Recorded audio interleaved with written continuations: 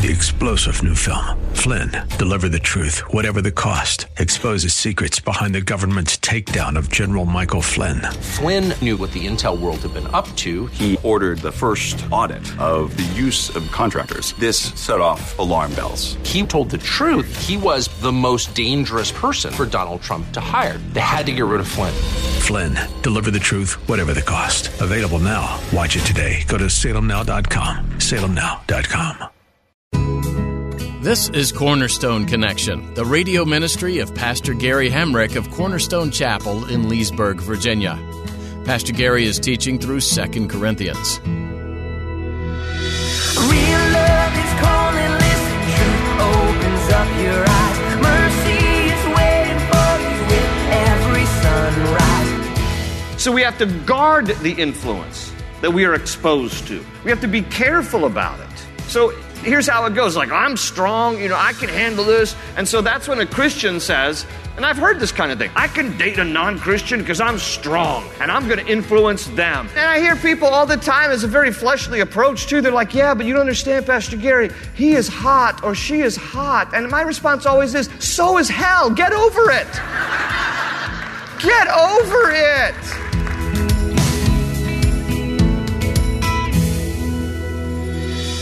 The strongest person can be brought down by associating with darkness. Pastor Gary reminds us today that we need to guard our hearts and watch what we come into contact with. We aren't called to stay away from the world, but we need to be very careful what we allow inside of us or what becomes attached to us. Surround yourself with the body of Christ and together reach out into the world with the love of God. Listen carefully for the voice of God and search His Word to gain His wisdom. At the close of Pastor Gary's message today, I'll be sharing with you how you can get a copy of today's broadcast of Cornerstone Connection, subscribe to the podcast, or get in touch with us. But for now, let's join Pastor Gary in the book of 2 Corinthians chapter 6 with today's edition of Cornerstone Connection. Paul then says here, now he's writing to Christians. This is a letter to the church at Corinth. Already the assumption is these are people who understand a relationship with Christ. So he's writing to Christians. He says, do not be yoked together with unbelievers. Now, that's the key word in this verse. Do not be yoked together with unbelievers. It does not say don't associate with unbelievers. It doesn't say that. It doesn't say don't speak to unbelievers. It doesn't say don't work with unbelievers. It doesn't even say don't befriend unbelievers. If that were the case, we couldn't speak to, work with, befriend, associate with, we'd all have to leave the world. How can you avoid contact with unbelievers? That's not what he's saying here. He's not saying avoid all contact with unbelievers. Be a church and be Christians who don't associate, befriend, talk to, or in any way work with unbelievers. No, he doesn't say any of that. If we avoided contact with unbelievers, how would they ever hear about Christ or see Him in our lives? That was chapter 5. You're to be ambassadors. So you're to go out. You're to represent the King to a foreign people. Because in that sense, we're not citizens here. We're passing on. So this is not a passage to tell us to become a bunch of Christian recluses where we're just, kind of confined into the four walls of the church. No, what the word he uses here is yoked. He says, don't be yoked together with unbelievers. It's a farming term.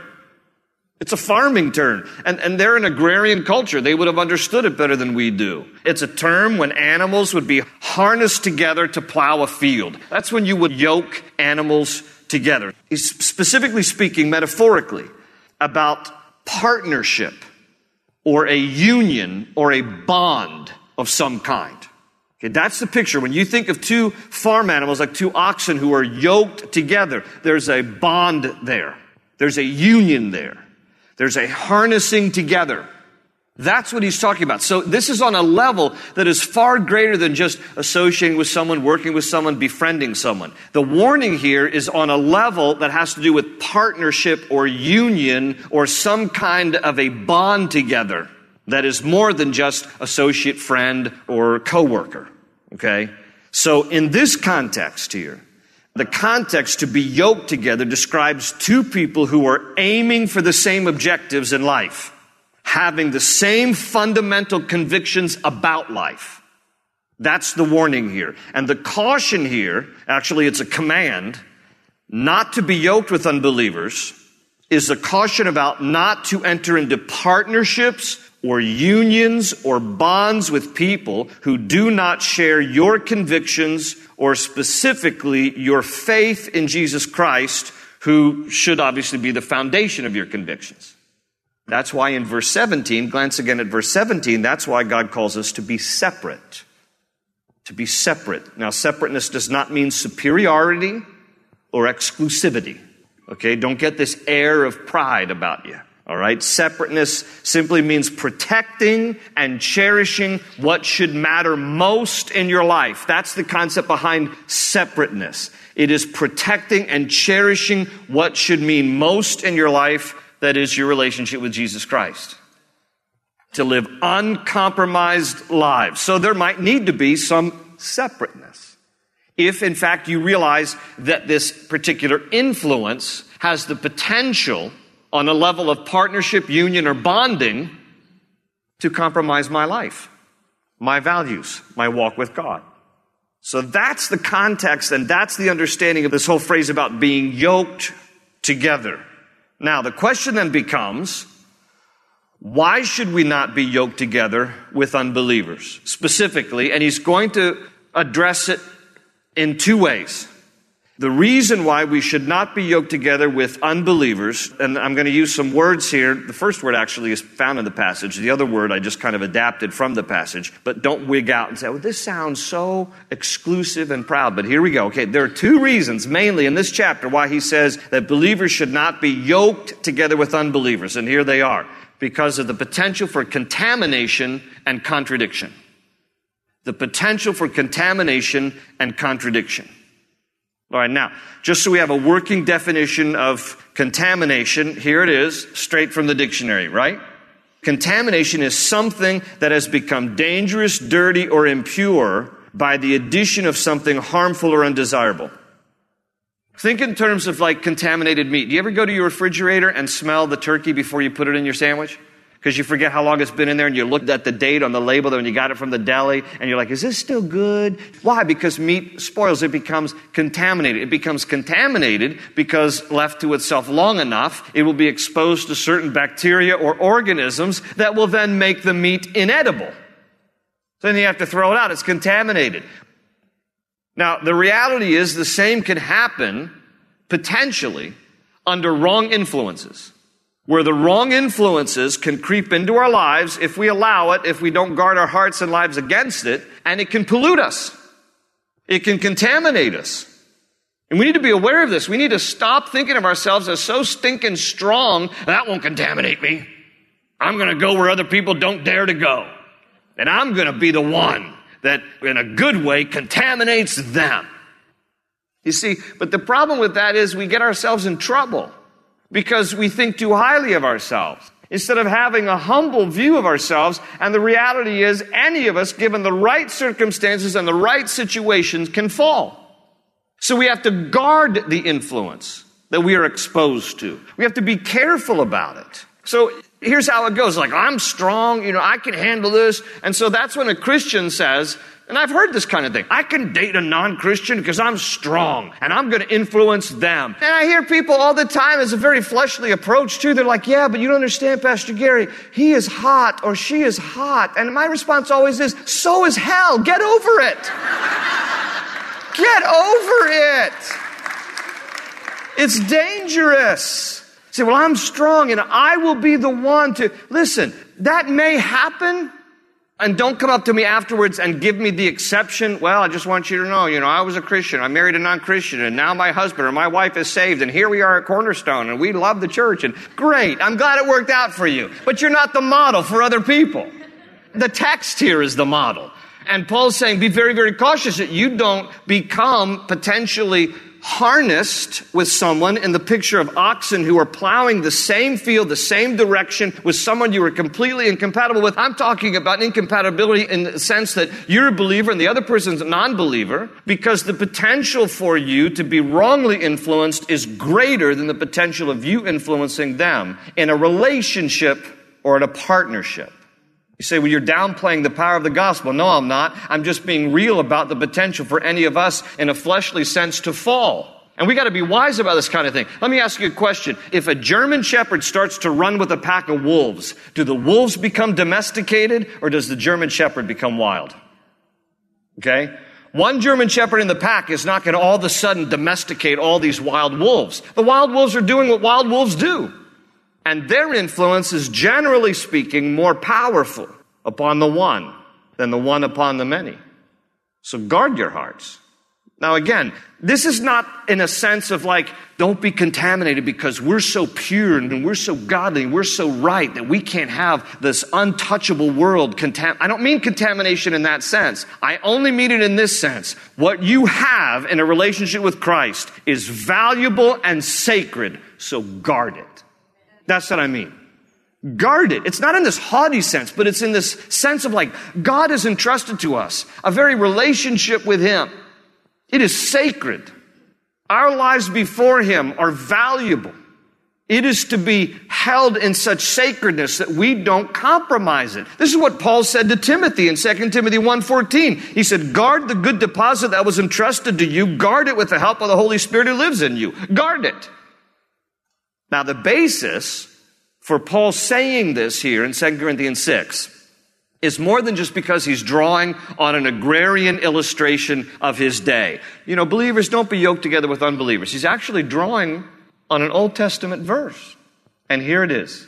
Deuteronomy 22, verse 10. This is all it says. There's actually a law in God's commandments that Paul adapts in a spiritual sense. And here's what Deuteronomy 22:10 says.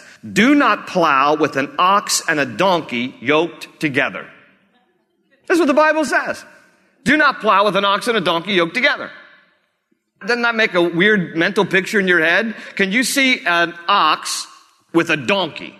They're under the same yoke. It doesn't work.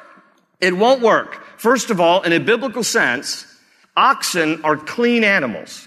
They chew the cud and they have a split hoof. And under the Old Testament law, those factors we're distinguishing had to have both a split hoof and chewed the cud. All right, that was considered a clean animal. Donkeys weren't clean. They neither chewed the cud, nor did they have a split hoof. Now, you could use donkeys. They were beasts of burden. You could ride them. They were work animals, but otherwise they were considered unclean. So you don't harness together that which is clean and that which is unclean. So Paul actually adapts Deuteronomy 22:10 to this New Testament principle. He says, in the same way, you don't put an oxen together with a donkey. A believer and a non-believer are not to be harnessed together. Okay? Now, and just so that you can put this in perspective of good King James English, Deuteronomy 22:10 in King James says, do not harness together an ox and an ass. So if you're the ox, need I say more? Anyway, but the other issue here is not just contamination. The other issue here is contradiction. Here's working definitions for contradiction, because it doesn't just mean to say something, that is opposite. It can mean logical incongruity, and it can also mean a situation in which inherent factors, actions, or propositions are inconsistent or contrary to one another. Okay? So in other words, when two people who have completely different worldviews and different perspectives and different life values are in partnerships, bonds, or unions. Okay, I hope I've said it like 10 different ways. We're not talking about friendships, acquaintances, or coworkers. All right, we're talking about partnerships, bonds, or unions. When people are in this incongruous relationship, it's painful. I mean, it's miserable. It's frustrating. There's a contradiction here. When one person is inextricably linked to another person whose value system is different and whose worldview is different, it's frustrating. It's miserable. Now, back to the ox and donkey scenario. An ox labors forward. That's just the way that they are wired. A donkey pulls back. You know the stubbornness of a donkey? Inherent in those two animals are two different ways that they function. An ox labors forward, and donkeys naturally pull back. They resist. So when you have people who are in partnerships, unions, or bonds, and one is going one direction and another is going another, you understand the friction? You understand how it becomes difficult and miserable in those situations? And God wants to spare us the heartache. I start emphasizing again in dating relationships, if you're a Christian, don't date a non-Christian. Well, why? We're just dating. Because it can lead to marriage, and that's a bigger issue. And so don't ever think that it will never go any further than that, because it always could go further than that. And then when you're in this union together, I guarantee you, it can become such a thing of friction because you have completely different worldviews that you'll end up being in a situation that is miserable. And it is not just in marriages where two people are unequally yoked. This is in business partnerships too. I had a man here just within the last year who came to me because he didn't understand this. So no fault of his. Sometimes, listen, we just grow in our faith and, we end up learning stuff along the way, obviously, hopefully, right? But he came to me and he owned a couple of fitness centers. And he was in partnership with a guy who was not a believer. He says, it's miserable. My life is miserable. It's affecting my marriage. It's affecting my home.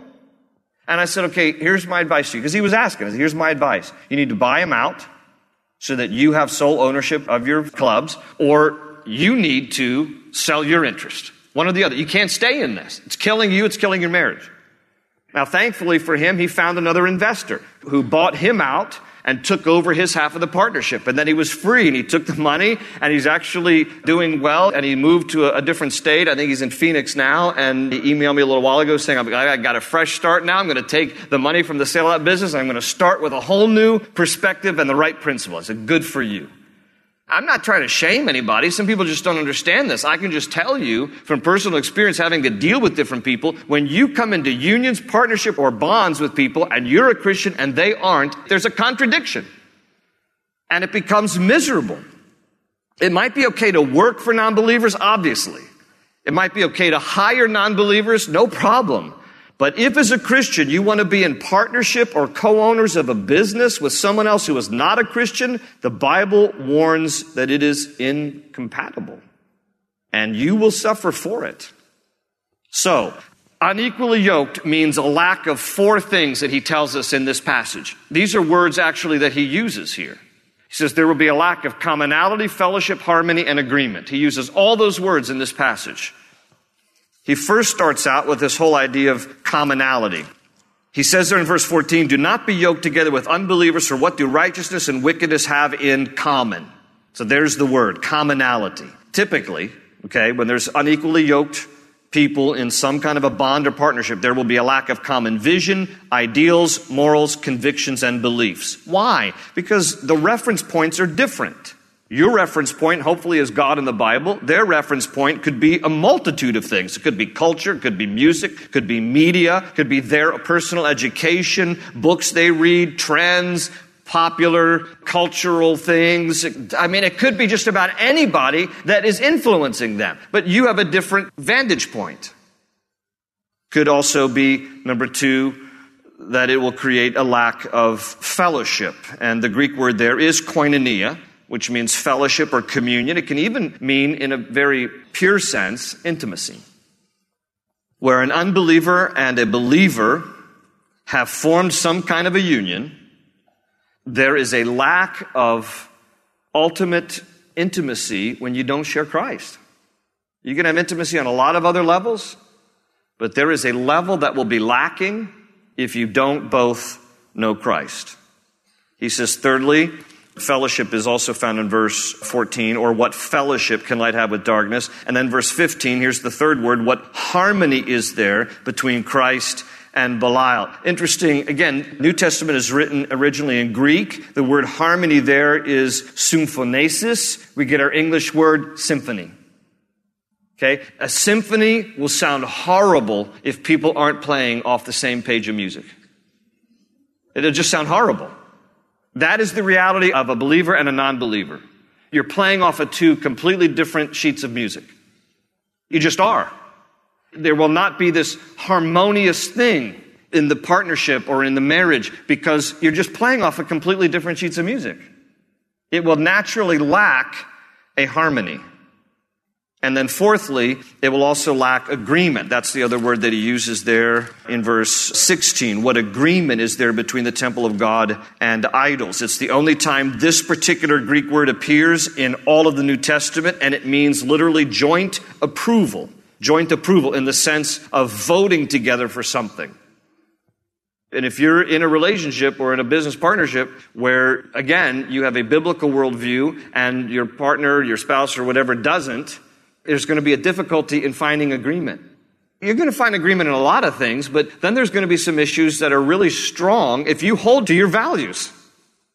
If you don't compromise your values, there's going to be some serious disagreement about some things. Even as it relates to in a marriage, there will be questions of and disagreements in terms of managing money, how you parent kids, family priorities, what friends you hang out with. You're going to have a very different perspective of how those things are supposed to work.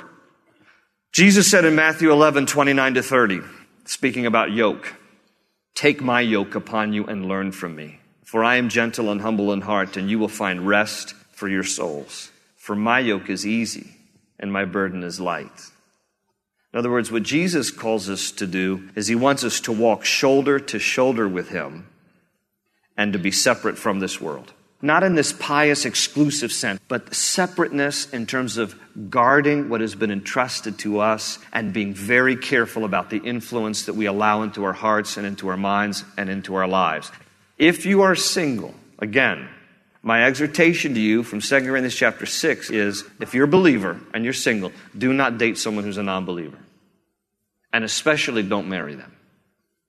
If you are in business and you are thinking about joining into partnership with someone who's not a believer, my exhortation to you is from 2 Corinthians chapter 6, you make sure that you maintain a controlling interest in your company. You have at least 51% of that company.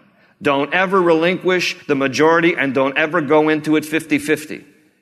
You have to be able to retain a majority interest in your business. And for those of you, going back to relationships, if you're in a marriage where you're saying, well, I'm actually in a marriage and I'm a believer and my spouse is a non-believer, what are you saying? I'm saying stay married. Don't read 2 Corinthians 6 like, I'm out of the will of God, so I'm going home and telling this bozo goodbye. No, because bozo needs you. Bozo needs to see your godly life and your influence because you stood before God. You married this person. Okay, so that is God's will for you now. It may not have been his perfect will, but you didn't know any better, so now it is his perfect will for you. Okay? Or maybe even did, and you did it out of rebellion. It is God's will for you now. Make the best of your marriage, stay true to your spouse, and you let your godly influence be a godly influence to that individual. All right? And if you, going back to business, are already in a business partnership, and it's miserable, and you kind of are identifying with these things, I'd give you the same advice I gave the guy who had the fitness clubs. You need to either buy out your partner, or you need to sell your interest if you want to have a life that is not constantly frustrated. I don't have any other advice to you because if we take to heart what he's saying here in 2 Corinthians chapter 6 about partnerships, bonds, and unions, as believers, we have to be very careful making decisions going forward. And if you're already in a situation where perhaps you've made a bad decision, see in terms of the business part of it, how you can rectify it or remedy it. See if you can buy out your partner. See if you can at least get a controlling interest in the company. Start over. Do something. Otherwise, there's a price to pay, and it's often miserable and frustrating. If we've made some mistakes along the way, which surely we will from time to time, God's grace is greater than our sins. But to the degree that we're on this side of bad choices, take 2 Corinthians 6 to heart when it comes to partnerships, unions, and bonds, and guard what influences you. Jump in and you'll find the cornerstone's your connection. Run towards your new life. We're so glad you joined us for this edition of Cornerstone Connection as we explore more of the book of 2 Corinthians. There is no other book of the Bible that goes as in-depth into Paul's sufferings as 2 Corinthians. Paul didn't mention these things for bragging rights or for pity. On the contrary, In fact, Paul only mentioned the hardships he'd been through to prove that even though his pedigree as a Pharisee was top-notch, he could relate to anyone who has and will suffer for the sake of Christ. Being a Christian doesn't come easy, and Paul could attest to that firsthand. But his whole point in mentioning those things wasn't for you to focus solely on all the bad things he went through. His intent was to help his readers focus on the why of what he was doing, which was because of Jesus and his message spreading, no matter the personal cost. Are you living life in this way, willing to do whatever it takes for others to know about Jesus? If you're desiring to be with a community of believers who have this as their mission, then we'd love to meet you in person at Cornerstone Chapel. Head over to cornerstoneconnection.cc to find out more details as to where we meet and when. That's all for today here on Cornerstone Connection. They say you're a wandering soul, that you've got no place to go, but still you know, you're not alone. Real love is calling, listen, truth opens up your eyes. Mercy is waiting for you with every sunrise. Hope is an open ocean, jump in and you'll find the cornerstones, your connection, run towards your new life.